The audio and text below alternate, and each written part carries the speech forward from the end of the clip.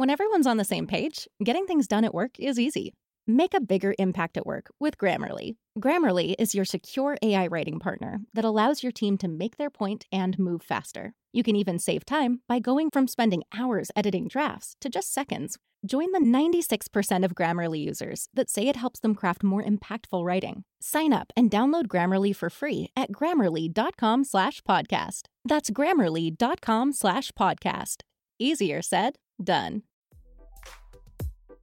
Welcome to the Pro Cheerleading Podcast, hosted by Makiba and Brittany, two former NFL cheerleaders discussing hot topics in the pro cheerleading industry and revealing the truth behind the palms. Hi, everybody. Hello, you guys. This is our Morris Brown episode with some cheer chat. Okay, Morris Brown, if you guys don't know, is a song by Outkast. I almost forgot about it. Did you? I didn't know it was by Outkast, actually. I didn't know it had the name. So I was like, we didn't interview Morris Brown, so I'm a little confused.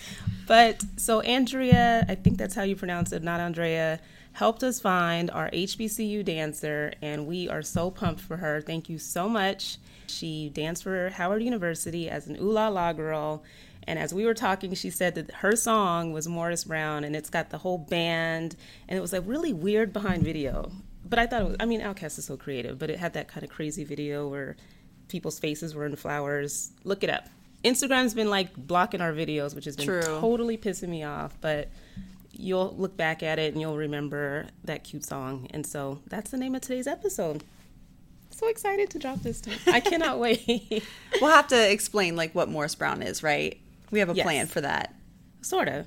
It was a school. It was an HBCU. Right. That is no longer around, but got it. In Atlanta.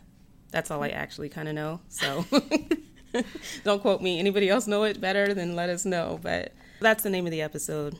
Super excited. I'm super excited. It was so fun. Yes. I can't wait for it to go live for you guys. It's a great episode. Yeah. And then what did we do this weekend, Makiba? Man, have you recovered yet? I'm still a little sore, to be honest. Well, that on top of sleeping like a old person and waking up with a completely sore shoulder and neck from, you know, if you sleep wrong on a pillow and you just wake up and you're all like this all day. That was me. Like this hurt. Oh, no. But we did work our bodies out. We danced with about over 40 young ladies in Yakima, Washington. It's like our new second home. Pretty much. We're famous in Yakima, right? No, I'm kidding. Yakima, we were joking about famous. That.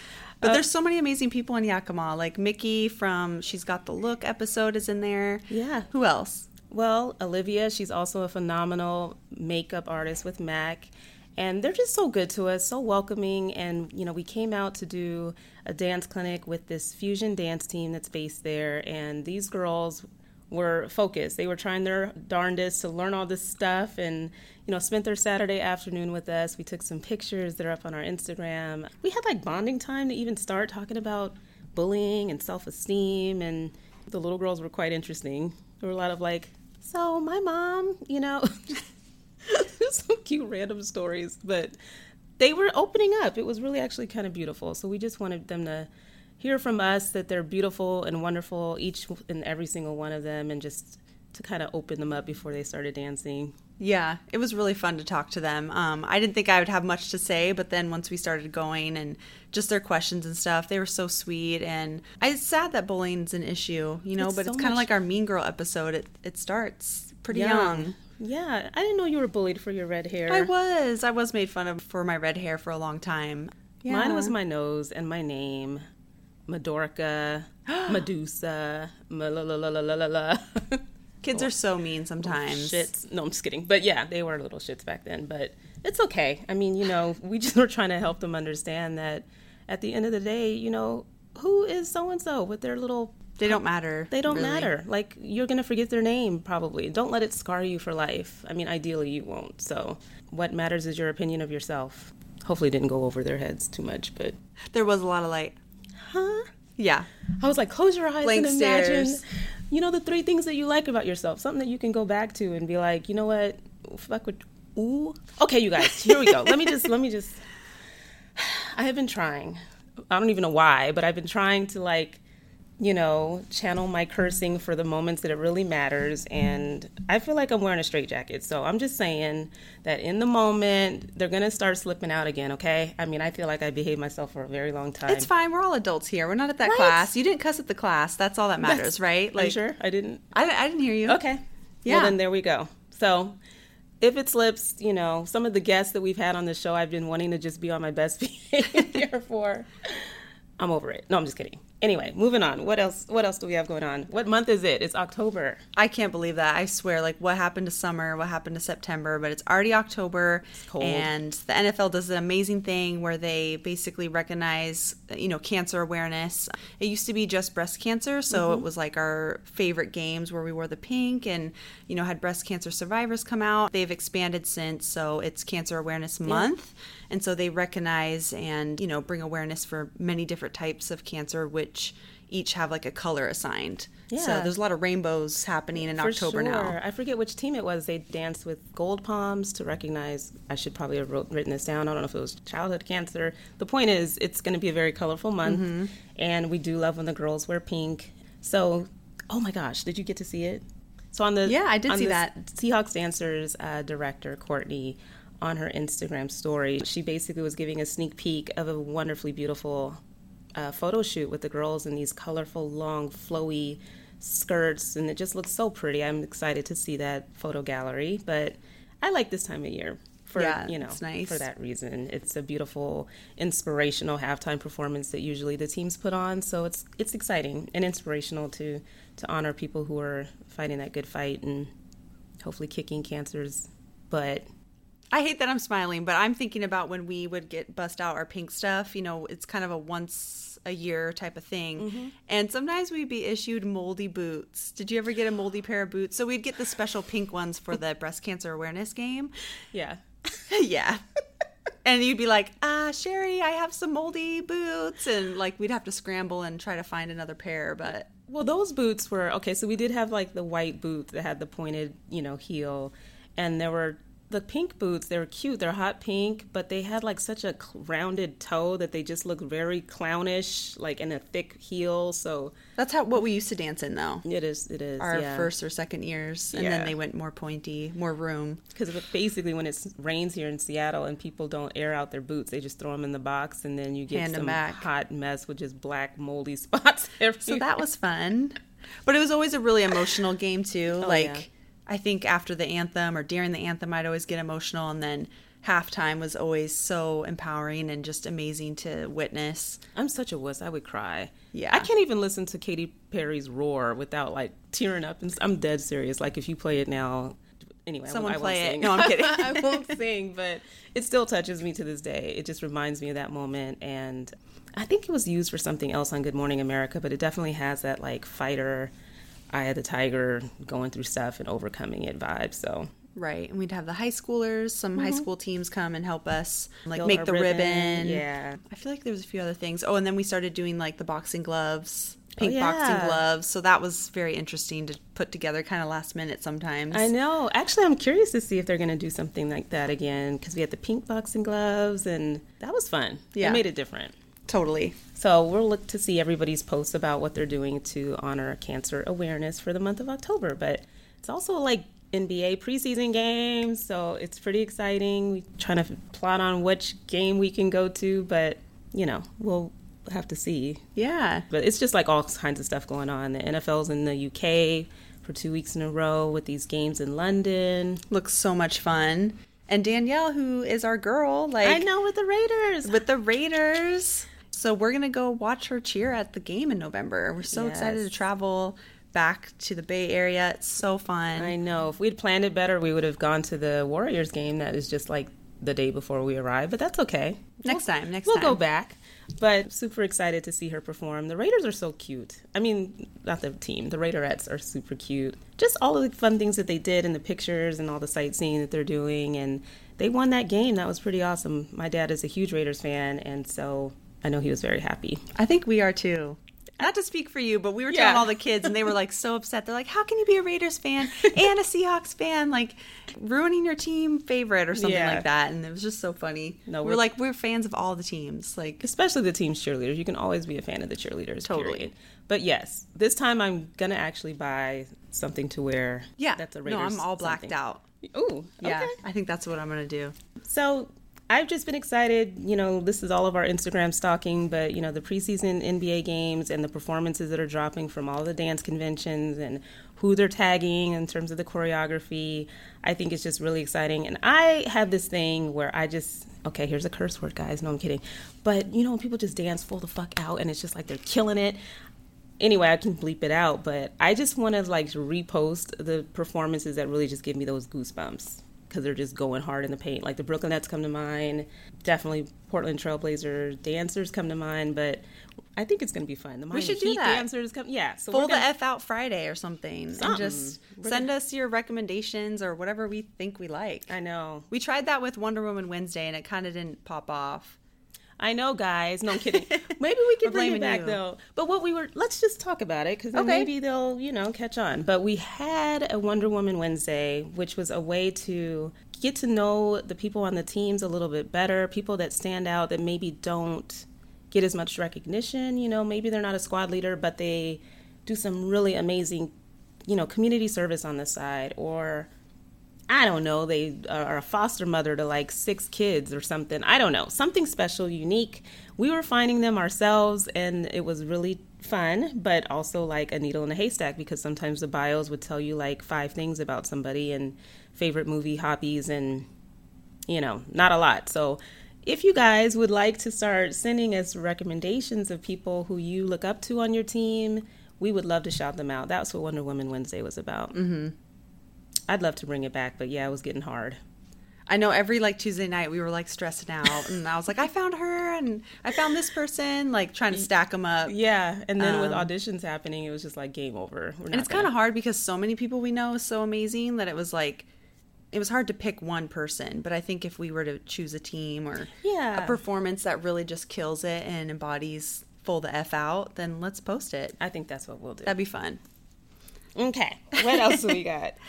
Oh, so everybody was really, really vocal about wanting to do this mental and emotional wellness health episode, and we were very passionate about it. I mean, I think we had our Mean Girls episode, but one of our listeners in Ireland, right, Cormac, sent us a podcast episode of someone that interviewed a Dallas Cowboy cheerleader that she was really close to. She has a different podcast. It's just, I forgot the name of it, but this particular dancer was just sharing the impacts that the show of taping DCC making the team and being on the squad for a couple years had on her. And it was a very intimate account of how she handled all that pressure and stress. And just, the reality is that it's a struggle sometimes. And we wanted to handle it in a way that was responsible. It's hard to find a therapist that would be able to share anything helpful, because they have rules, obviously, around the regulation of their practice. They can't just spew off a bunch of advice, but we're not going to try to sub as therapists, right, Brittany? No, definitely not. Because, yeah, exactly. Just with fitness or health or whatever, one size doesn't fit all. Mm-hmm. Same with mental wellness and health. You can't just have somebody on here and say that this is X, Y, and Z for every person. Yeah. So we're just going to, what are we going to do? We're basically just going to talk about it. Just talk about it. I think because, nobody understands our world like we do, and we can at least relate to what you're going through and just talk through it, right? I mean, the same thing you do with your girls. You have a really crappy night at practice, or, you feel like you suck at everything because you're stretched so thin, and you're trying to process those feelings that come up when you're getting critiqued and you feel like you're inadequate. We all build each other back up and talk through it. And so if you guys have any specific things that you want us to talk about, please continue to write into us. I mean, we have a few that have written in already, and we definitely would like to touch on all things. And obviously we're not completely knowledgeable in every mental and emotional stress or disorder or anything like that, but we're here for you. We figured that we'd open the floor for it, and we have a special guest who's going to join us for that episode that I also am just so excited for. I cannot even, but I think we can definitely at least open the door to talking about it, so look for that. Yeah, for sure, because we did have a thing called CGA. SGA, which stood for Seagal Anxiety. So it was a real thing for our team. Yeah. And we would kind of be like, oh my gosh, guys, I'm having SGA right now. Like, help me out. And we would kind of band together and like whatever you needed, we would help out with. So I think we could just kind of touch on things like that. And like you were saying, just share your stories and we can keep them anonymous. But just letting people know, I think there's power in numbers, that you're not alone in a lot of things. On any level whatsoever. And I just think that, you know, we're part of an industry where you are incredibly critiqued and picked apart. And, on that note, I'm just going to say it, just based on our weekend in Yakima, I think what I was realizing is just that with a lot of these youth programs, there's a lot of emphasis with, from the coaches on perfection or really pushing these kids and picking them apart in the process with the aim, I think, of helping, but it's really, really like not, like when you're learning something and you're trying something for the first time, you're putting yourself out there and somebody's constantly trying to fix you before you can even learn it.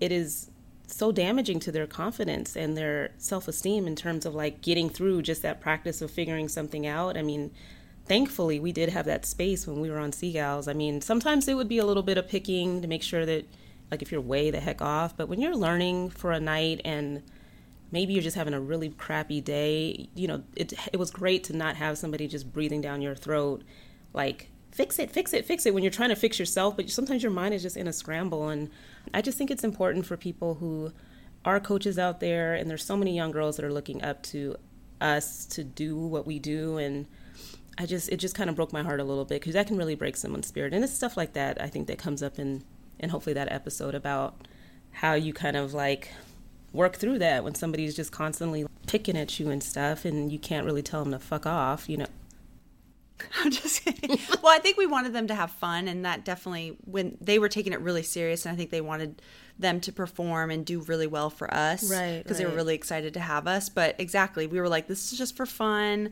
Let's just try this, no and pressure. We were never putting pressure on them, because exactly, we weren't classically trained dancers, so there's definitely areas in practice or what have you where we're struggling. And if I was like called out on that constantly, I would probably not re-audition for it the next year, because we need time. I need to sleep on it. I need to like make my notes, whatever. So definitely a lot of things around like mental health and just not the way you think about yourself. And yeah, don't stress. It's supposed to be really fun. Yes. So to hear that some people like didn't return because of the mind games it played on them was really upsetting from that question we put out there. So, and that's what we hope we can talk through to like just reach that one person, whether it's mind games from the auditions process or mind games from your rookie year or mind games of just understanding teammates, like now that you're on the team, like what it's all about. You definitely don't want to let anything get in the way of you doing what you want to do. So we're going to figure out how to talk through it. I'm excited. Me too. That'll be a good one. And last but not least, okay, I'm getting more and more excited by the week, but you guys, we are coming in on our 1-year anniversary. My friend called it a cheerversary. Hey, Danielle. But I love that. Yeah, because everybody's been cheering for X number of years, and it's your 10th cheerversary, whatever the hell anniversary. But we decided that we are going to actually have a party. So a listening party, a live, you see how well we're doing with this live business, but we're having a live podcast taping, and we have this wonderful space that we're in now, and we're going to invite, Seagull alumni, everybody to join us live for that taping. It'll happen on November 2nd. We'll provide more details later, but it'll be a chance for us to celebrate the success of making it for a year. You guys hanging with us for a year and listening. If we can keep up those downloads, you guys, we will be on track to hit 20,000 downloads by the end of October. So we thank you so much for listening and supporting this podcast and helping it grow. And so we just want to celebrate with you guys, and you can ask us any questions that you want, and we'll answer them live on that show. Get all up in our business. No, I think it'll be fun. Oh, yeah. We're going to sip some champagne or something. So ask away. You can ask whatever you want, but that's coming up in just a few weeks, which is crazy. But it is crazy. Halloween marks our 1-year cheerversary, so please celebrate with us. Tune in. It's on a Saturday, no games. We're shooting for like brunch time frame, so early afternoon.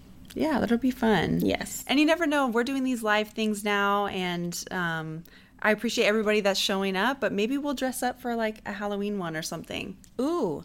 Trying to do more things, so come join us as much as you can. Oh, yeah. We really appreciate seeing your names pop up there and like all the cute little notes like from Lindsay and Shelly. We just like appreciate you guys so much. So it's a celebration for all of us and just your support. It's crazy. I kind of like can't believe it. Me neither. It's really nuts. And you guys have to see my Halloween costume that I'm going to make sure I So you got to wear it more times than once, right? So a good excuse. I am so excited to make that Halloween costume come together. So yes, you'll see our faces a lot more, and we just appreciate you guys joining us. And we're going to kick it to this interview with Deanna, who was with, no, she was at Howard, which you showed me when we went to DC. Yes, Howard University. But she was University. an ooh la la girl, so you'll learn all about it during the episode, but it's for their band. It's kind of, I think it's called like, oh my God, the entertainment.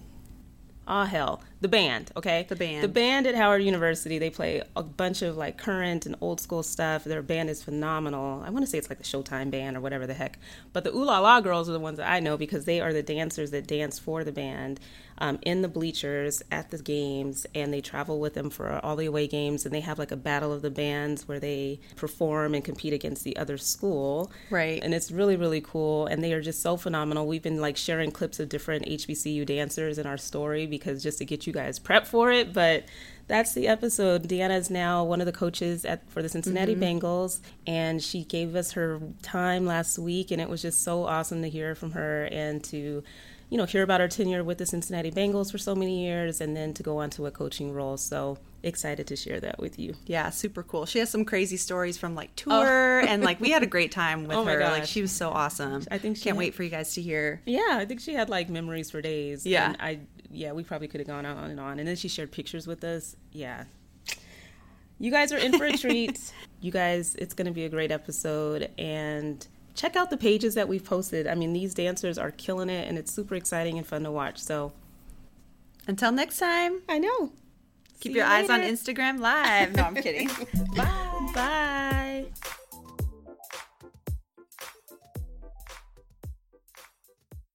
Hello. How are you? How are you? Good. How are you? Your hair is so gorgeous, by the way. Oh, thank you. Well, we appreciate you taking time out on a Sunday to chat with us. So where do you live? You're in Cincinnati? I'm in Cincinnati. I'm a Cincinnati native, born and raised here. Okay. Yep. I'm trying to contain myself because I've been so excited about this episode. So you're originally from Cincinnati, and how long have you been dancing? Like, what's your dance background and training? Believe it or not, I don't have a very strong dance background. I took ballet when I was 3, decided I hated it, so jumped completely out of it. So I actually started developing a love for dance and watching Janet Jackson videos. So you could ask me right now, and I can bust out the entire Pleasure Principle video, like right now. I actually sit there down in my basement, and I'm going to age myself and just say that I had a VCR, and I would rewind the VCR over and over again. I recorded it from a show. I think it might have been Video Soul on BET, and I recorded the Pleasure Principle video, and I rewound it over and over again. And I wanted to try out for my 3rd grade talent show doing that video because I don't know, I just loved it. Well, no, that's not exactly true. So the year before that, my 2nd grade talent show tryout, I was supposed to try out with a friend of mine, and we were going to do Princess I Would Die For You. Oh, yeah. And my friend kicked me out of the group. Oh, and she tried out with somebody else. And so I tried out doing something else. It was a Climax, The Men All Pause. My sister made up the routine. It absolutely was horrible. And I didn't love that song, by the way. Oh, my God. The Men All Pause? You remember it? I know that song. She's the baby. Well, I probably know it if you sing it. Oh, you do not want me to sing, but it's like... No, you don't want me to sing either. Oh, I know that song. Yes, anyway, sorry. To the room. Yes. Yes. Inappropriate for a 2nd grader to be doing a dance to that. But however, my sister made up a dance. My sister made up a dance for me to do to that, and it was not good. It was no bueno. And I did not make it, but my friends made it in doing I Would Die For You by Prince. So I sat in my basement that summer, and all summer long, I memorized Pleasure Principle by Janet Jackson, and I tried out for the next year's talent show, and I made it. So that's how I started. And then it was just like dance battles around the neighborhood block, whatever. So it was like girls against boys. And And it was just me memorizing videos and just doing them and like battling like the boy dancers around the block. Okay. Nice. That's an intense talent show. I'm sorry, but mine was like anybody makes it. Like, No, that was not the case. You had to try out. Some people made it and some people did not. Yeah. I come from an era where everybody did not get a trophy. Wow. Well, hey, hard knocks. But I can relate to that because, I mean, I didn't take dance classes growing up, but the dance classes were the TV, you know, Janet's videos, Right. Paula Abdul, like anybody that was dancing in a video, that was what I, with my VCR, recording and watching the Fly Girls in Living Color, like you name it. I was just trying to watch whoever was dancing and see what I could pick up. Right. so after you win the talent show, 3rd grade, then what? So after the 3rd grade talent show, like I said, it was just like I just started memorizing videos. And it was not just Janet. I went on to like Paula Abdul and like going into the old school movies. And I'm really aging myself, but like Breakin', 1 and 2, Electric Boogaloo, Beat Street, all these other ones. I actually live in the house right now that I grew up in. So I'm like pointing downstairs because I was actually in this basement, like recording everything. Awesome. Just so I had material to like go out there because those boys, they were coming and they were serious.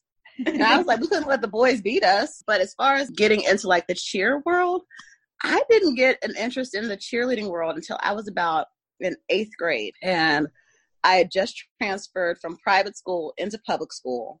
And my mother told me that if I was going to transfer out of private school, that I had to come up with something that I was interested in. So I had to come up with some extracurricular activity, be it a sport or something else like that. And I was like, well, I guess I'll try cheerleading. Shrugged it off. And sure enough, I tried out for it and I made it. And that was my first cheer experience. And then I also did a citywide drill teams after that. And it was called the Stridettes. And I started off with that. And when I started, we were just starting back up. And there were literally only 4 girls on the drill team. By the time I retired from the program, that drill team had grown to almost like 35, 45 girls. And we go around all over the nation competing. And there weren't really many that we'd go out to and did not win. And so I kind of got into the love of drill or precision drill through that. And we do a lot of parades. And in the parades, that's when I got introduced to HBCU dancing. Because we would be in Circle City Classic Parade and all that other stuff. And that's when I first saw Central State Dance Team. That was my first time seeing that. I had no idea that type of dancing even existed. And these girls, they were like in sequin from like neck to bottom. And they had on these boots and they were marching and they were like high stepping. And I was like, I remember going up to my director and tugging on his arm. I was like, Rudy, that was my director's name, Rudolph Pickens. I was like, Rudy, I want to do that when I go to college. And he was like, dude, you can do whatever you want. Oh, that's awesome. And so that was my first time seeing that. So I knew that I wanted to go to an HBCU right then and there. That was what I wanted to do. Girl. I mean, it makes me think of, so I went to school at Georgetown and I only applied to Georgetown and Howard, and I was almost at Howard. And I think the first time that I saw the Ooh La La, I mean, this was after I had already made the decision to go to Georgetown, and my friends were at Howard, and I was going over there to like a football game, and then my mouth just like dropped. And I was like, this is what I am missing out on. Because, all the way from Seattle, I didn't really have a chance to, visit a bunch of schools. My mom wasn't even feeling the idea of me leaving to go to DC for school. And so, I ended up at Georgetown, and my first exposure to Howard's campus and the football game and the band atmosphere, the girls, I was just like so mad, like just mad at it's jaw dropping because they're just like so together, and there's still nothing like it. I judge competitions now. It takes me back to my Ooh La La days, and I'm like watching these high school girls doing it. But back when I was in high school, that didn't exist for us. You had to go to an HBCU to get that style. And so now it looks like a lot of the high schools and things like that are doing that. And it's becoming all inclusive. They're all gender inclusive and everything else like that, which I think is fabulous. It just didn't exist back then. Like back when I was in drill team and competing and things like that, our style of drill was military with a little bit of like fancy dancing to it. So it was different. So when I saw that, I was like, that's what I want to do. Yeah. So are the Ooh La La girls and those kind of dance teams, are they dancers, drillers, or cheerleaders, or a combination? They're definitely a dance team. They're definitely a dance team, but they dance with the bands. So what would happen at a typical football game, we'd be in the stands and we do what we called, I don't know what everybody else called them, we called them ripples. And so there were like a whole bunch of stand dancing. I don't know if you've seen Beyonce Coachella thing or whatever, where she had, it was very, very similar to that, where we had a captain and she would do something and then the next line would pick up and do it with her. And then the following line would pick up something. And anytime that she wanted to, she could switch. It was like maybe a 2/8 count to 3/8 count little number that you could do while in the stands at the game. So it didn't have a lot of legs or anything else like that, but it was very, very big, lots of arms, maybe some pumps, some hip rolls, head flips, and all that other stuff. Yeah. And it was like we were competing back and forth with the opposing team. So while the football game is going on, the bands are battling back and forth. And I mean, every section is battling back and forth. So the trumpets would like be battling the other team's trumpets across the field. So the dancers, we would be battling the other team's dancers across the field and things like that. So when it came down to halftime and both bands are on the field at the same time, that's where, like, you know, we could even get in each other's face and start dancing. It was like a competitive thing, and it was a party at the same time. So it's like, you know, you'd have the band would open up, we'd do a tunnel at the end of the halftime show, and the game would still be going on, but no one would watch the game. Everybody would still be watching the band because we'd have the tunnel, and each section would go through the tunnel, and they'd have a dance routine that they do with their instruments. Yeah. Or with us, it was just, we just had a dance routine that we would do through the tunnel until we got back to our seats. And then we compete back and forth again with the opposing band. Wow. From the stands again. That sounds fun. It is the best. It was so much fun. So it's like a sexy and every homecoming situation. I go back to, it still happens. So, right. But this time when I go back for homecoming, they have alumni band. So I could see everybody who I used to dance with. Not only that, but was in the band with me, because we would travel to all the games together. So we were like a big family. Wow. So I went to a couple classics, like the Aggie Eagle Classic or something like that in North Carolina. Mm-hmm. I don't know. I must have had the impression that you guys traveled mostly for those classic, like big games versus every single game. That's crazy of a time commitment. Yeah. It was a time commitment, and it ended up being that I could not do it my senior year because I had to, at some point in time, take my night classes. So I had to like give it up my senior year. So I didn't get to finish out my senior year still doing it. I was like, okay, I got to graduate. That's not why I'm here. Maybe I can't be that super senior that everybody talks about on campus. Oh yeah, that was the only comforting thing I would say to myself was like, if I were a Ooh La La girl, I probably would have been very unfocused on school itself.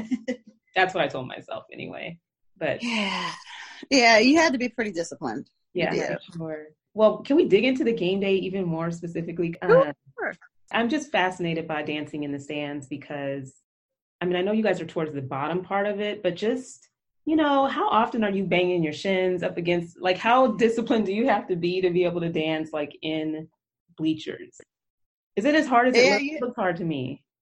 Well, I don't think so. Again, I think it's completely tailored to have the dance routine from the hip up. So there's not a lot of leg movements. There might be a lot of, like, you know, just hip swaying from side to side, maybe a two-step from side to side, but everything is really like up here and with your arms, with your hair, with your torso, with your hips and things like that. Mm-hmm. You might turn around, but turning around during the ripple is like not something that happens often. Mm-hmm. I don't know. It might happen in the beginning, but then you stay back there and then like you might take a couple seconds, turn around and start the next one. Yeah, I've seen some crazy like back bends and like just some stuff where I'm just kind of like, I remember I was in the band from like 1995 to like 1997. So like nowadays, I think they do a few more little acrobatics and tricks, but that's not what we do. That's okay. Oh, I feel like, can you take us back and kind of explain? So you had your eyes set on the Ooh La La girls. How was the audition process? Did you make it first try? Like, you're coming in as a freshman. Like, that's so exciting. Yeah. So I didn't try out freshman year because band camp is over the summer. So I would have had to come up early during my senior year to try out for my freshman year because you have to go to band camp during the summer. So I did not get to try out for Ooh La La until my sophomore year at Howard. And let me just tell you, so that is like a show. So they come up with a routine. My routine to try out for the Ooh La La dancers was working day and night. It was made up by Nikel, who was the captain at the time. And she taught it outside on the yard. So everybody is walking by. On the yard? On the yard. Wait, what's the yard? Oh my gosh. Okay, yard line? No. Douglas Hall.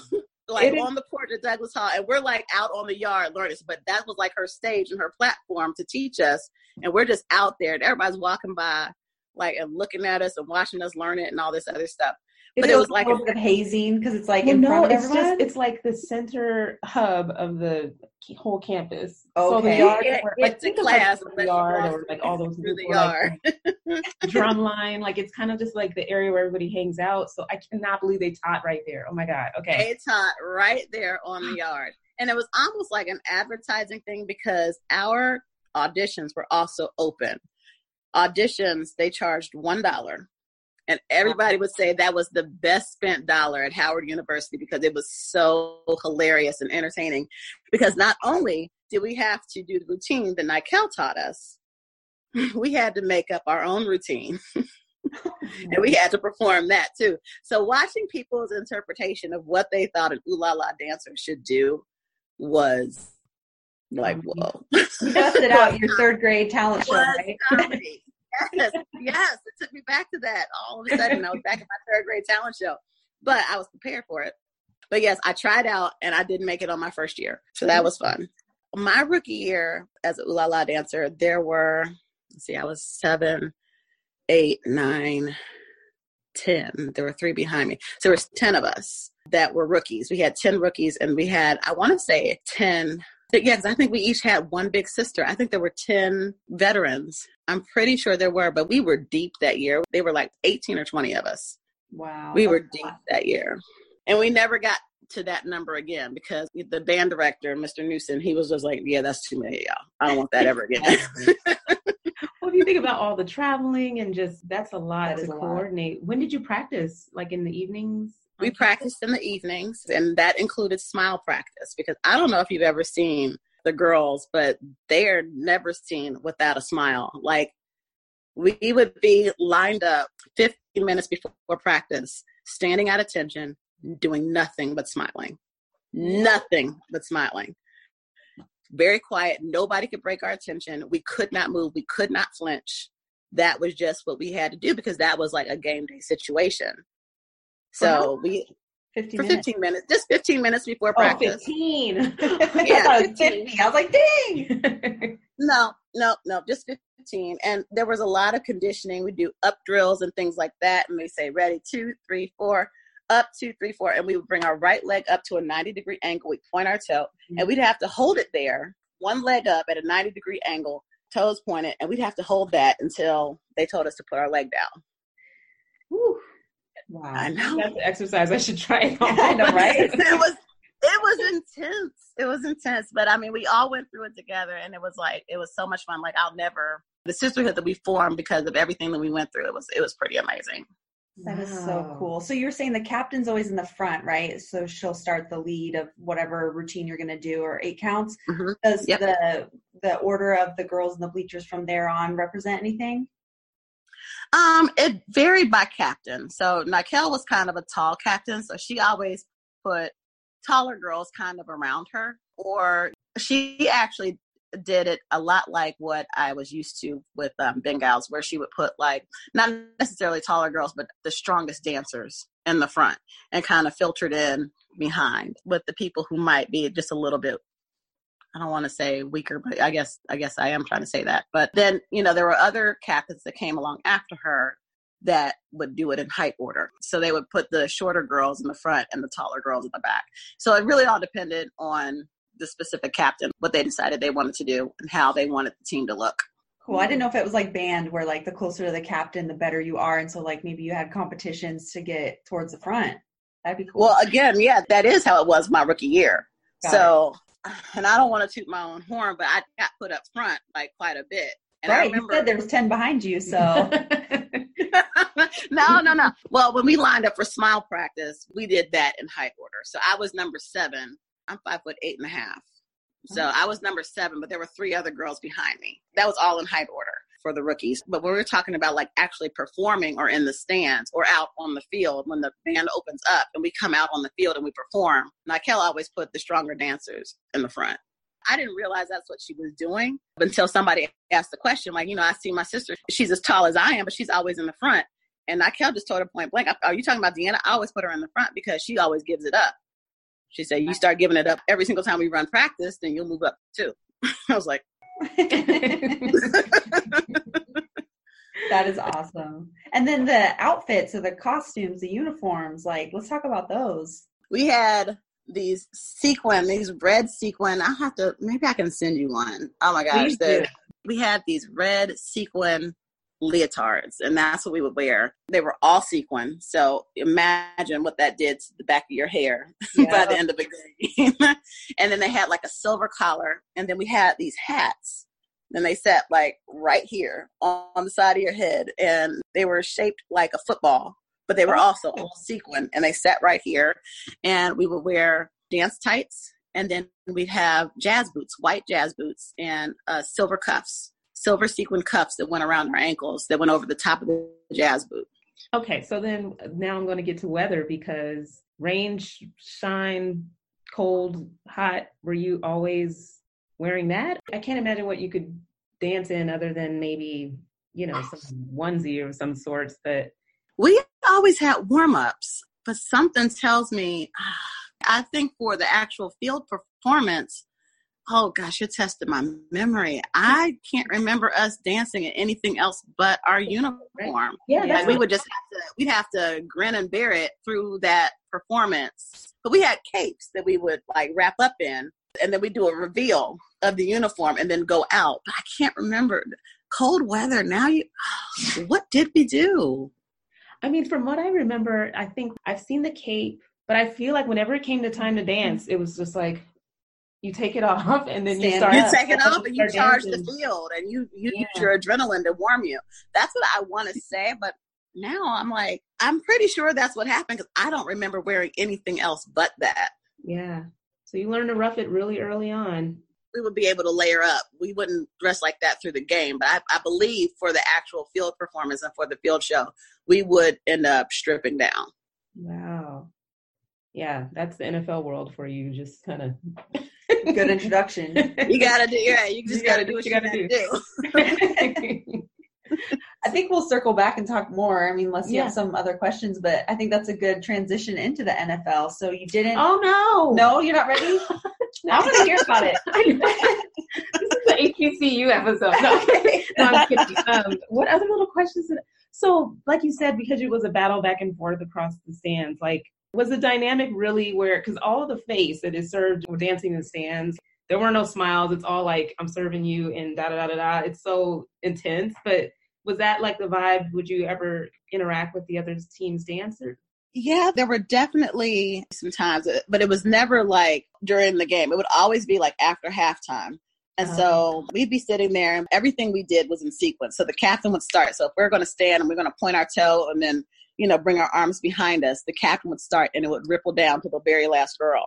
And so we would be standing there, and it was a sign of really, really deep disrespect if anybody broke your line. Like if we were standing in a line and somebody cut through it. So we weren't really allowed to let anybody do that. So I remember specifically one game. I want to say it was Hampton. And Hampton the real and Howard. Yeah. Hampton and Howard, we have a little love-hate rivalry. But I remember them coming off the field, and these girls were like in our face and like marching, and they wanted to get off the field, but we weren't letting them through because the only way off the field was to go around us and be respectful and go around us. But I remember one of the girls broke through the line, and I remember somebody looking down, who let them break through? I was just like, oh no. They're like, But the respectful thing would have been for them to go around and not like break through us. But that's not what one of the girls did. And somebody broke through, and it was like, oh gosh, Lord, please don't let there be a fight right now. This is not that serious. Peter up in the parking lot. Right. But I remember that vividly. I think where they broke through, I think somebody like gave a little shoulder push, like tried to push her or something like that. I was like, oh, we're about to fight. I don't want to fight. Oh my goodness. when you were dancing, did you have a team that was what you would consider like the top of the line? I mean, it seems like there's like a little dynasty almost of dance teams. I think there's so much pride put into our own dance team. Like, you know, we built ourselves up so much. Like, we really felt like we were the best in the HBCUs. But I'm sure if you ask any dance team, that is what they're going to say. I think the Southern Dancing Dolls got a lot of press because, you know, they would always do the Grambling versus Southern thing over Thanksgiving. And so they would always be like on NBC on Thanksgiving Day and all this other stuff. So that was kind of maybe a coveted spot, just being able to be on NBC on Thanksgiving Day. But I still thought we were better. I love it. I could talk about it all day. Don't let me not move on. No, we don't have to move on. I think that's so cool that you did both of it. Yeah. And then during basketball season, every once in a while, because we had two dance teams at Howard. We had Bisonettes and we had the Ooh La La dancers. So the Ooh La La dancers, we were the ones that danced for football, but the Bisonettes, they danced for the basketball team. Oh, I didn't know that. Yeah. Well, I don't know if they're still there because they were kind of new when I got to school and they kind of started up or whatever. And they were more technical, almost more like NBA is because they had a basketball floor to perform on versus a football field. So they were able to do all the techniques of, you know, the pirouettes, the leaps, the turns and everything else like that. That wasn't something that was highly pushed for Ooh La La. But for Bisonette, that was a requirement. You had to have your technique down pat to be a Bisonette. And every once in a while, there would be like 2 or 3 basketball games where Ooh La Las would make a special appearance at a basketball game. So we would perform behind the Bisonettes. So the Bisonettes would go out there, they'll do their little lyrical thing or whatever. And then we'd come out there and we would turn the place out because we would do like some type of Miami bass routine with a lot of pumping and rocking and all this other stuff. And we just put on a complete show. And I remember like the entire crowd just like going nuts after we would leave the court, to the point where the Bisonettes, whenever we would perform at their games, they would change up their routine. So then whenever they knew that we were going to perform after them, they would make sure that they did also a booty shaking routine to like a Miami bass type song. And we were just like, okay. Right. Y'all know you dance like this all the time. We still did it better. But, you know, they tried. It was a good effort. That's just not what they do. You know, you guys twirl. You keep twirling. We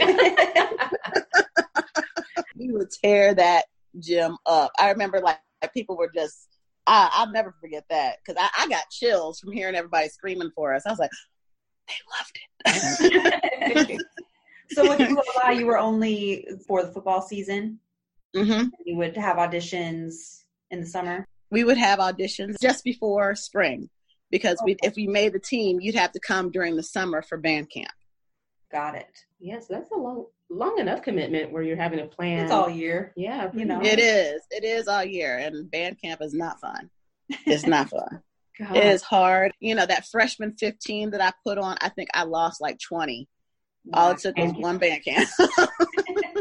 So is it literally like the movie Drumline in terms of like that kind of intensity around training and prepping? That was pretty accurate. Yeah. Wow. Yeah. Because you never know what each sometimes. Mm-hmm.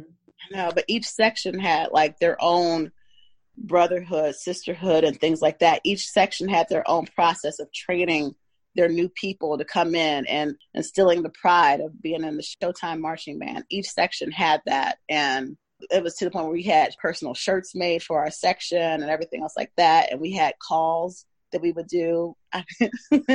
Ours was Ooh La La. And so if I were to do that right now at homecoming, there would be like 50 women out there that would say it back to me. Wow. Yeah. I mean, like the trumpets had theirs, you know, T-Bones, the trombones, they had theirs. They had Thunder Machine was the drummers. And so they had theirs. And so everybody had like their own little brotherhood and sisterhood within the band that, you know, everybody had their own pride. The flashy flags, they were the flag corps. They did it. The banner girls, everybody had their own thing. Cool. And that's what makes, I think, what Beyonce, not to bring it back to Beyonce. I mean, I could talk Beyonce all day too, but I really appreciated about her homecoming because she, you know, at least the documentary portion of it, because she was kind of giving everybody who understood what they were watching during Coachella was kind of like, oh my gosh, I see what she's doing. But that behind the scenes really just did a great job of just showing what all goes into being a part of that. And just hearing her say like she always wanted to do that, but because of her career, like she was not able to. But it sounds so cool. So yeah, cool. that was definitely probably the most memorable 4 years of my life was being there at Howard, and all my experiences with the band really, really shaped who I am today and my work ethic as far as like dancing and everything else like that. Well, then that's a good segue. Yeah, that's a good segue. We can always just bring it back to HBCU. That's what I'm saying. Cut and paste, baby. It's all good. So you graduate from Howard and you return home, or what happens next to get you back? Yeah. Okay, so remember I said my senior year I was not able to be in the band anymore because I had to take my evening classes and all that other stuff in it, but to interfere with band. I actually tried out for the Redskinettes. Oh. And I actually tried out for the Washington Wizards. Okay. So there's that too. So I tried out twice for the Washington Wizards. Stephanie, who is now the director for the Redskins, was the director of Wizards when I tried out for the Wizards. I did not make that. And again, I tell you, because I didn't have a technical background. Like, I don't think I could have made the Bisonettes back when I was 18, 19 years old. I didn't have, like I said, I gave up ballet. I did not have a technique background. I couldn't tell you what a pirouette was. And so I remember my friend Jennifer, who was an amazing dancer. Jennifer Johnson, she actually made the Wizards, and I've seen her on like music videos and all this other stuff. She's out in LA just doing her thing and living her best life. I mean, she's like absolutely fabulous. But she made the Wizards dancer. But I remember her bringing me downstairs in the dance studio at Howard and trying to teach me how to turn like 2 days before audition. Oh my gosh. I laugh because we're in the same boat. Like I have no technical background either, but I just knew I wanted to be part of, the Seahawks. So that's so crazy that I've paid somebody to try to teach me how to turn because I'm like, fix me, please. Like, how can I fake it till I make it? Right, exactly. I just need to get around and not fall. Can you do that? Like, can you help me do that? I just want to make it around and not fall. Can I just fake it? Whatever. So she got me a decent foundation, and I made it through 2 cuts of the Wizards, and then they cut me. Again, Stephanie was just like, just get some more training and come back. And I was just like, okay, well, this is my last year here. So it was either now or never. Mm-hmm. And then with the Redskins, I tried out and I made it up to the finals for them and got cut in the finals. Wow. And I was like, well, I guess I'm coming home. So I came home and I auditioned for the Bengals. And I felt really, really good about my audition at the Bengals. And I ended up making the team. And it was so funny because my rookie year with the Bengals, we went to, I want to say it was either Mexico. We went to Mexico along with the Eagles and the Redskinettes. And I had friends who actually made the Redskinettes that year. So we all met. It was Cheerleaders Battle at the Beach, and it was in Mexico. And I had friends that were there on the Redskins and things like that. And so I was just like, oh my, so it was like another reunion, but here I was with the Bengals and they were with the Redskins. Right. It was really cool. But my director had to call my house because usually she sent out letters, but she had to call my house to tell me that I made it because I had to like get on a plane like the next week to go down to Mexico for the Cheerleaders Battle at the Beach. What was this Cheerleaders Battle at the Beach about? They used to do it. It's like a fitness competition, isn't it? Like a relay. Yeah, it is. I wish they still did it. I always wanted to do that. It was so cool. Like we would literally have physical challenges like on the beach, whether it was like flag football or, that kind of thing. And it was something that the resort would sponsor. They made a whole big promotion out of it. Like people could come and like see it, whatever. And there were 3 teams and we were there together and there were always shows at the end of the night. So as a rookie, I didn't get to perform because I didn't know any of the routines, but the veterans got to perform and all that other stuff. So it was still kind of a cool experience. Oh, that's so cool. So who won the battle? Yeah. Well, you gonna ask me now, I'm going to say it was us. Yeah, right? I can't tell you if that was a fact or not. I'm going to say it was us. We're going to go with that. Yeah, but let me just tell you this one story because, I didn't know that we were going to like get our pictures taken while we were down there or whatever. So I'm like in the beach. I'm living my best. I'm swimming in the ocean. My hair is a hot mess. I was not natural. I was not natural at that time, whatever. So I was like going around wearing a scrunch set. I didn't know about NFL glamour. Had no idea. I'm just thinking I'm on vacation. And so my director like looked at my hair and pulled another African-American cheerleader on our team aside and was just like, hey, Kim, so can you help Deanna with her hair? So I had like this scrunch set and gel and all this other stuff. And Kim had only armed with, bless her heart, only armed with a curling iron, curled the ends of my scrunch set. So I had this big afro, like, and whatever, and she just like these little curled ends and things like that. And that's how I had to take my pictures because they didn't know how to do my hair. And I didn't know I was getting my picture taken for pictures. And so my hair was just a hot mess. And so I'm sitting up there trying to smile through my tears and crying. Smile through my tears and crying. And then my friends from the Redskins come up to me and they're just like, Deanna, what's wrong? What's wrong? Is it your hair? I'm like, yes, it's my hair. And the fact that they knew that was the problem, I just confirmed in my head that it was as bad as I thought it was. Oh. That's unfortunate. We're going to have a hair episode, but I think that, you can kind of speak to that a lot of times they would hire people who had no idea how to handle certain types of hair. And it's like really frustrating because these are photos that you want to look at for the rest of your life and the memories. And then, I'm obsessed with my hair too. So it's just like, you want your look to be together. If your hair is not right, nothing's right in the world. Throw the whole damn thing away. Like it's just. I was just young and naive and I didn't know anything about anything. And, now we offer courses, we have professional help and all the other stuff that the girls are armed with. Back then, we didn't have that. I didn't know what I was supposed to do. So I went out and I got what I thought to be appropriate makeup. It was Ben Nye. It was stage makeup. And I remember it melting. And it looked like I had chocolate milk coming down my face and it was like dripping on my uniform. And it was so bad. It was so bad. My goodness. These are like the horror story, my rookie horror stories. It was like so much trial and error. Exactly. Yeah, we were going to ask how it was, just the transition during your rookie year in terms of this NFL style versus what you were doing. It wasn't that intense as far as like the glamorous expectation for being an ooh la la dancer, because we wear our hair in a bun, or if we did wear it down or whatever, it was really simple. And it was just easier. I might have to wear a shade of lipstick. We didn't have to wear I didn't know how to do eye makeup. I didn't know anything about brows. I didn't know anything about blush. I didn't know anything about anything. So all I did was I put on foundation and lipstick and I'd be done for ooh la la. Not for Bengals. No, ma'am. That was not going to fly. I might have made it through auditions with that, but they made it very clear about the expectation. Like, okay, so now you're on this level. You have to present yourself as such. And I had to learn. And there was a lot of trial and error and more error and more error. That is so crazy. So then you're still with them, right? The Bengals? Yeah. This is my 11th year coaching. I cheered for 10 years. This is my 11th year coaching.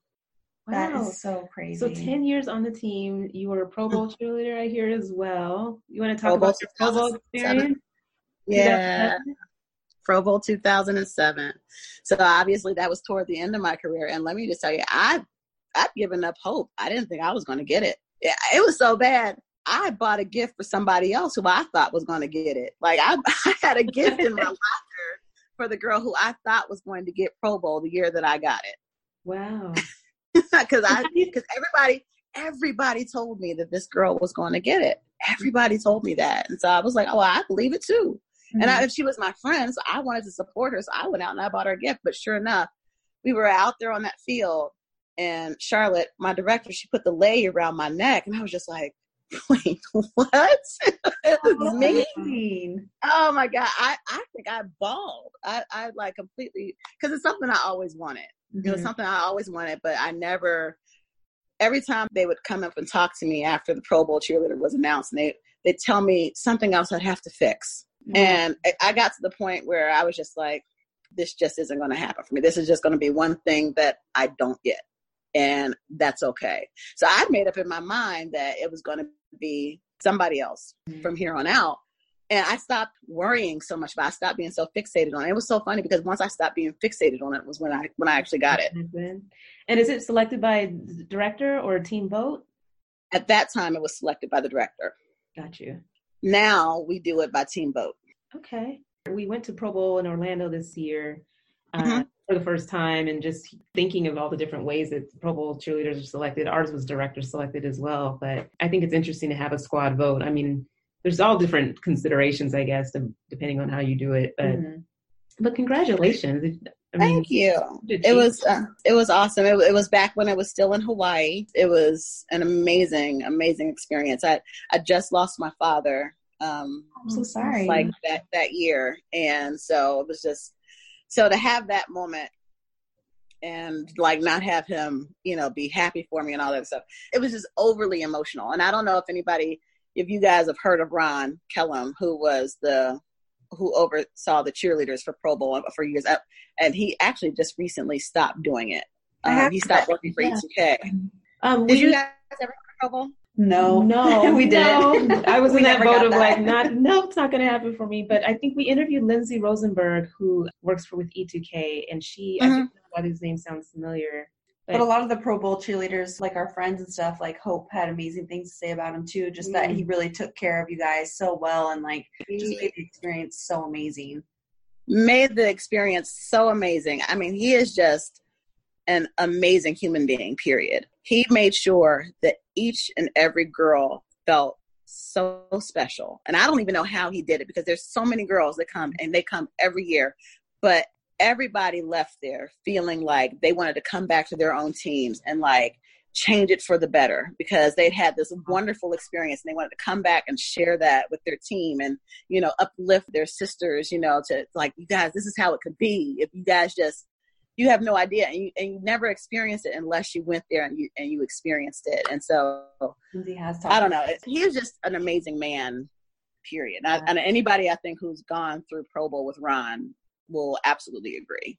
Yeah. Wow. And it almost just seems like a big secret of like the magic and the beauty of what Pro Bowl is like. And we got as close as we possibly could, but everybody says such amazing things about the experience. And we might have to try to figure out how to get him on the show to share what he's like. He would be awesome. Oh my He God. would be an awesome one to interview. Wow. That's cool. We should do that. Yeah. Duly noted, but what an amazing thing. And like you said, just the timing of everything, I'm sure it had to be, overwhelming. And it was. And again, I only had one more year left in me, because I went in 2007. And so and then I came back the 2007 Pro Bowl, and I went overseas. We went to Italy and Egypt, right when I got back, right when I got back from Pro Bowl. And that's where I tore my ACL. Oh no. I tore my ACL in Egypt. Yes. I'll never forget. And it's actually a funny story that I tell. I tell everybody. Everyone's like, "Well, how did you tear your ACL?" Like, I was table dancing in Egypt. I tell people that all the time. Wait, what? So what they did was they made a stage. It was at a very small base. It was a family-oriented base and whatever. Our audience could not have been more than like 25 or 30 people. And I can't remember the name of the base, but it was a small one. And they had kids there. And so all the kids were sitting in the front row, but they made this stage for us to perform on out of tables. And they tied the tables together out of twine. And then they put Oriental rugs over top of the tables. And they just duct taped down all the fringe. And I remember going up, we had a very difficult show. Like I went up for a jump sequence where I had to do a toe touch, pike into a push-up position. And I remember going up for my toe touch, and when I landed, one of the tables shifted, and I just heard no. I'm sorry. You guys are Oh my gosh. No, because my mouth was still open from you describing the concoction that you were dancing on. Like I would have been too scared. And not that it's about being a diva, but those moments where you're just like, my safety's Well, they assured us, because I was like, I don't think this is a good idea, but they assured us that all these teams had come there before. Everybody had done all their shows on it, and it was fine. They've never had a problem. Well, guess who was the example? This girl. I went down, and those poor kids, I lost all professionalism. I was crying. I think I may have cursed a little. Okay, I figured it already. But I was like rolling around on the ground and holding my knee and all this other stuff. The show was over. I think I probably discouraged some kids that day to not be a cheerleader. Oh, I mean, that is so awful. Why didn't they just have you dance like in front of them, like on the ground, right? like on the ground. Oh my goodness, that sounds like so bad. I'm so sorry that happened. Yeah, it was pretty bad. So I went through a very intense rehab or whatever. So I had my ACL surgery is like as soon as I got back. So all summer I was rehabbing, and I was able to start cheering again. Believe it or not, I made it by the home opener. Wow. That's amazing. Well, it's good that did you still audition too, or did you kind of do a limited? No, actually, because I was the captain, the head captain doesn't have to audition. Oh, so nice. So I was already on the team regardless. Got you. So I had to work. I was like running practice and everything else like that from crutches. And then by the home openers, when I went out there with the team and I danced. Gosh. So you obviously reached a leadership position, both in terms of Pro Bowl and being a captain. And did you move right into coaching after you had retired, where they were just like, we can't let you leave us? How did that happen? Right. I honestly didn't know what was going to happen after my 10th season, but I knew that I wanted to do 10 seasons, 100 games. Well, outside of Pro Bowl or, playoffs, but that was like my round number. I want 10 season, 100 games. I want that. Wow. And so that was my marker. That's why I decided on 10. I'll never forget, Charlotte came up to me and we had, it was Charlotte, Tracy, and at that time we still had Mary. And they were just saying that, well, I think this will be a good transition for you if you wanted to come on to the coaching staff. And I was just like, because that's not offered to everybody. That's not offered to everybody at all. Like we've had several head captains that have come through the program after I was done. I'm the last one that's been hired as a coach. I think a lot of them think it might be a possibility, and everybody obviously would be honored to be asked to do that. But that was pretty amazing to go from that into a coaching position. It was, again, like I said, it's just not always offered.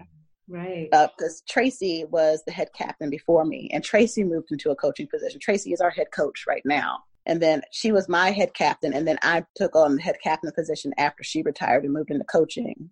And then I retired from being head captain and being on the team, and I moved into coaching. But we've had two head captains since that, both Tara and Lauren, and that's just not something that's automatically offered. Yeah. Both of them obviously would have been great choices to move into that position, because once you reach the level of head captain, and again, we don't offer that to many people either. Once you reach that level, obviously we see something of a strong leadership quality in you to give you that title of head captain. Like we don't have one right now, as a matter of fact. So you have your squad leaders for each line, but yes, the head captain. We have co-captains right now, and they are amazing at what they do. They really are. I'm in awe of how they have come together, the both of them, to put the team together, and they're doing a really good job together. Nice. I think with the different squads, and I mean, our listeners are always saying like it'll be cool to see how other programs are run. So even the smallest glimpse into how things could be organized is really interesting to share, because I think when you have like squad leaders for your small individual squad, there's a certain degree of leadership with that, obviously. But thinking of we had like what we called the director called a players coach, or what did she call her? It was it was some weird title, but trying to indicate, just that extra level of leadership over the entire squad, and right hand man kind of to the director. Exactly. That's interesting. What was it called?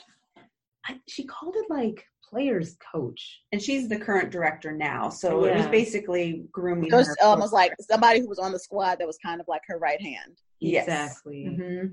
Understood. So that's kind of like what our head captain would be, because the head captain would be a part of like meetings that the three of us would have, and then she would come to that. So she'd be a part of those meetings sometimes as well. We'd have meetings without her, but if we were going to include a captain, it would have been her. Got it. Really interesting. Were they like the voice of the teams? Yeah. And, everybody wants to be a head captain, but once you get there, that's a very lonely position, because all of a sudden there's that gap that you bridge between being, teammate on the team, but also part of management. Yeah. And so it gets lonely, and then there's rough decisions that need to happen. And a lot of times it's with your friends, exactly. And you hope that, they're still your friends and they can separate your business side with your friendship. And hopefully the idea is that they don't put you in a position where you have to. That's the true friend you right have there. to make those tough calls or those tough decisions, but sometimes it happens.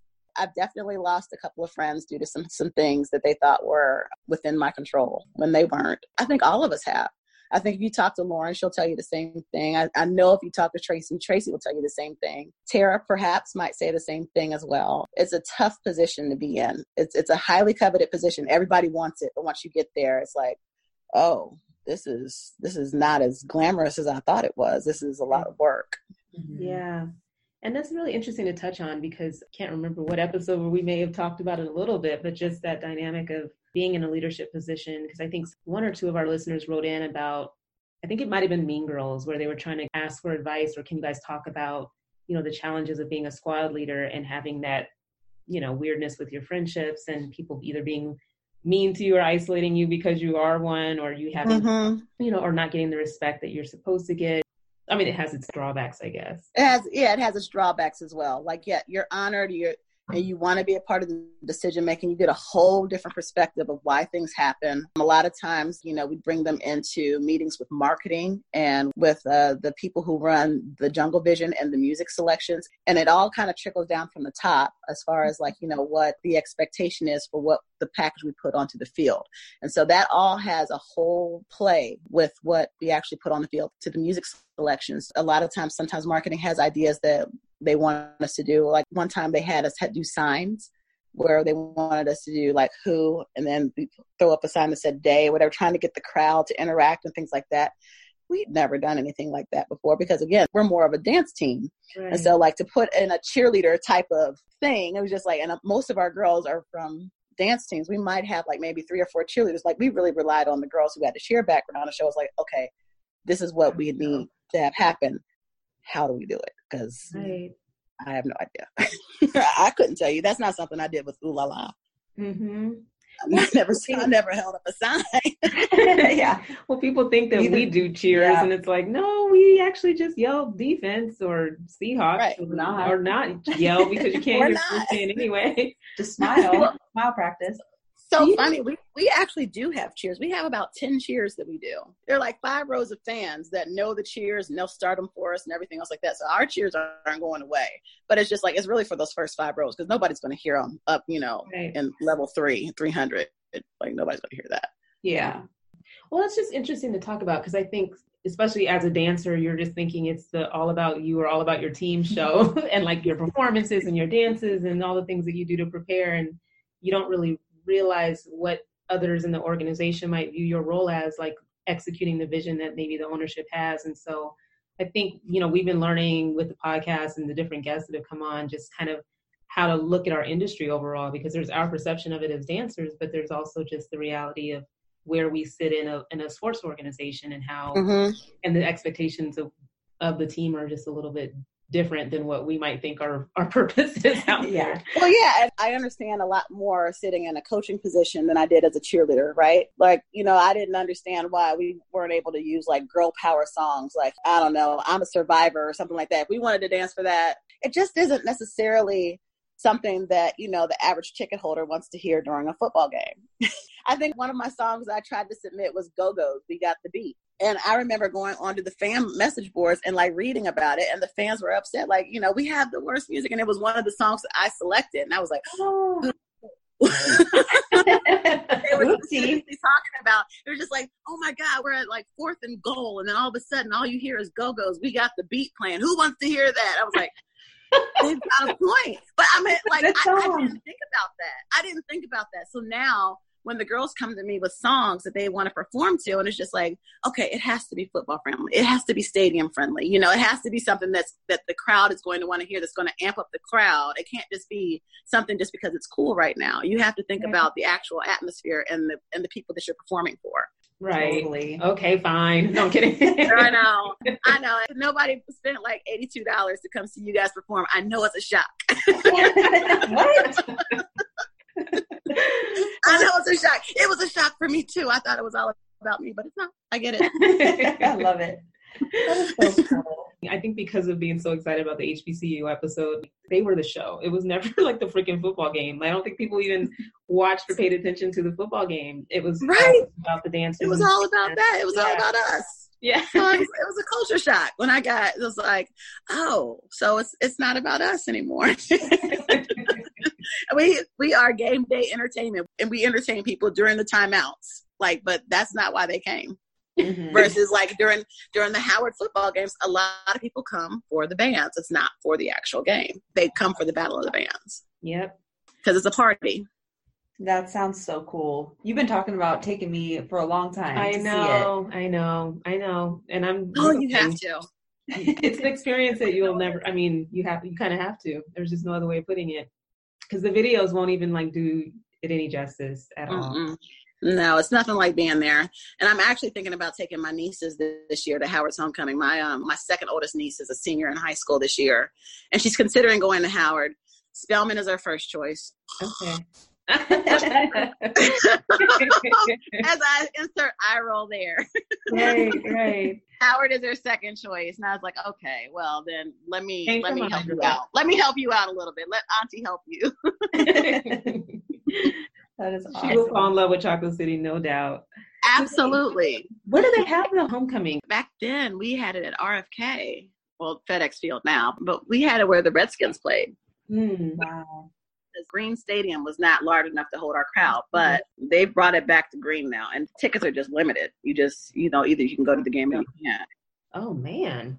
Exclusive. Well, I don't know how you're gonna go, Brittany. So I know, right? I'll be outside, just peeking through the fence. Right.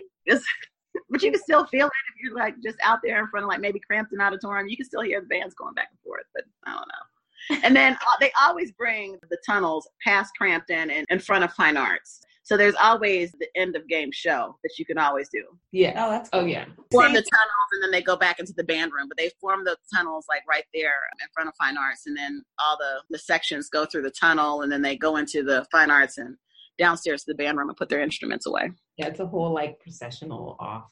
I mean, it never ends. The party, it just, But still, for me, it's about the Ooh La La girls. So I love how she's the band. It's no, but you, I know you have to have a band, but you have to see it. Yes, the girls, the Ooh La La dancers are by far, I want to call them eye candy, but they are the eye candy or whatever. But still, I don't want to shun the other sections. The other sections still put on a show, and it's a high energy.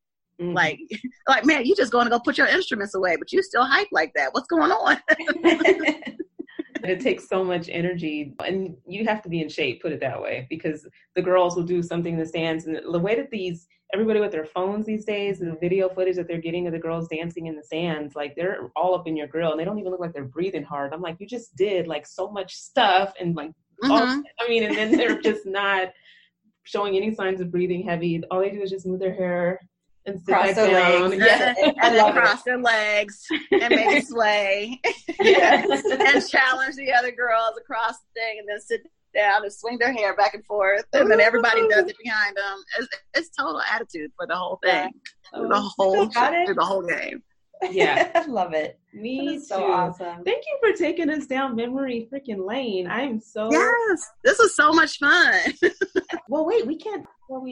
I feel like Egypt is locker talk, though. That's true. That was an epic story. We have a ending, either drop it like it's hot, rapid fire questions, or an epic story.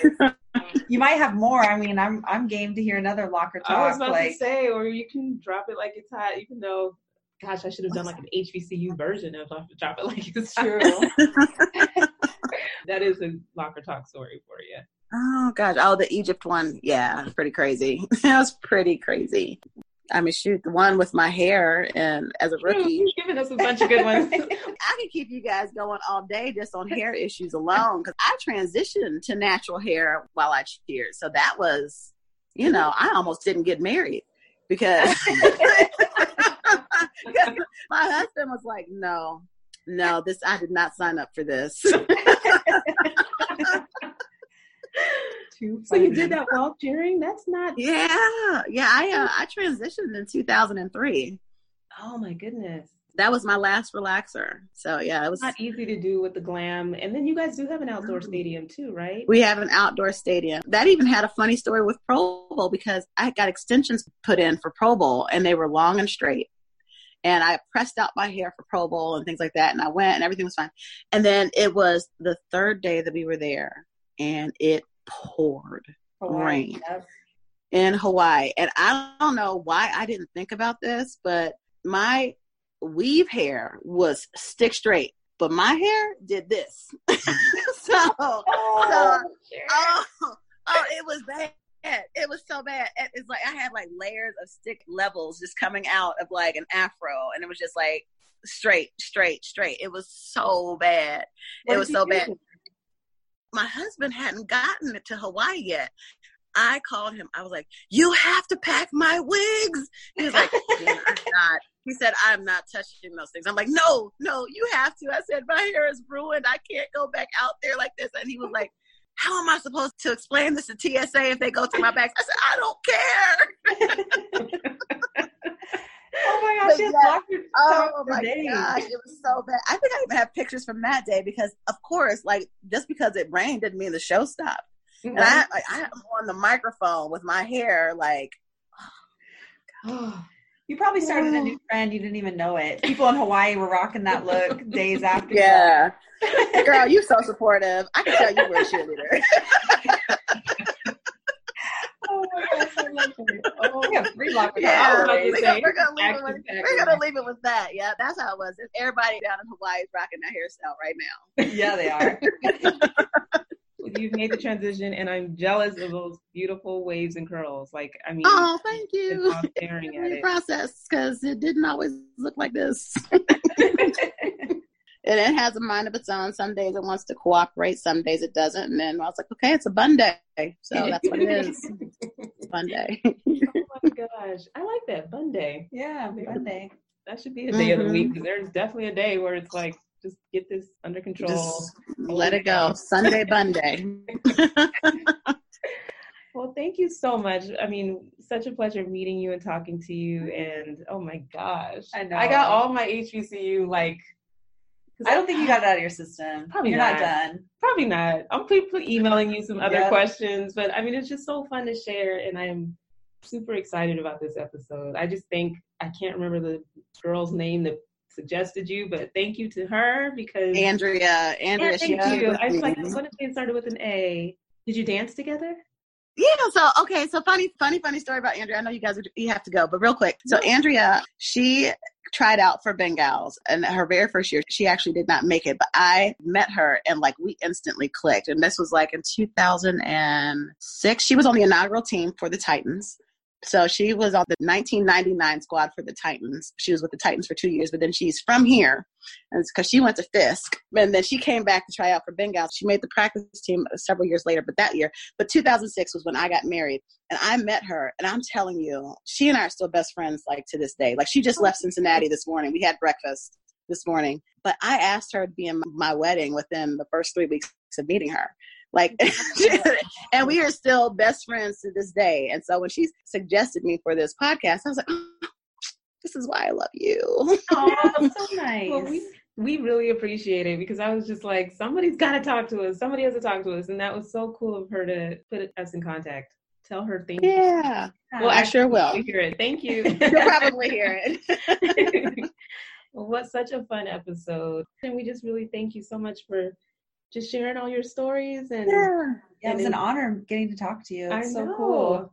No, this is fun. This was a lot of fun. You guys are doing a great job and bringing awareness to everybody. So thank you. I know a lot of our girls listen to your podcast as well.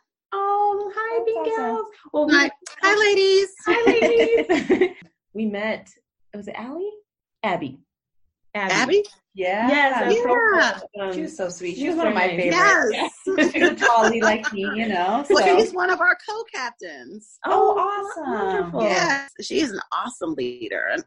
I can't speak highly enough of Abby and Sam, both of them together. They are awesome leaders. But yeah, she's our centerfold this year in our calendar. Oh, nice. Okay, we're getting it. That settles it. Yep. And then we have 2 sisters on our team, Justine and Jordan, and they are bookends. So Jordan got front cover and Justine got back cover.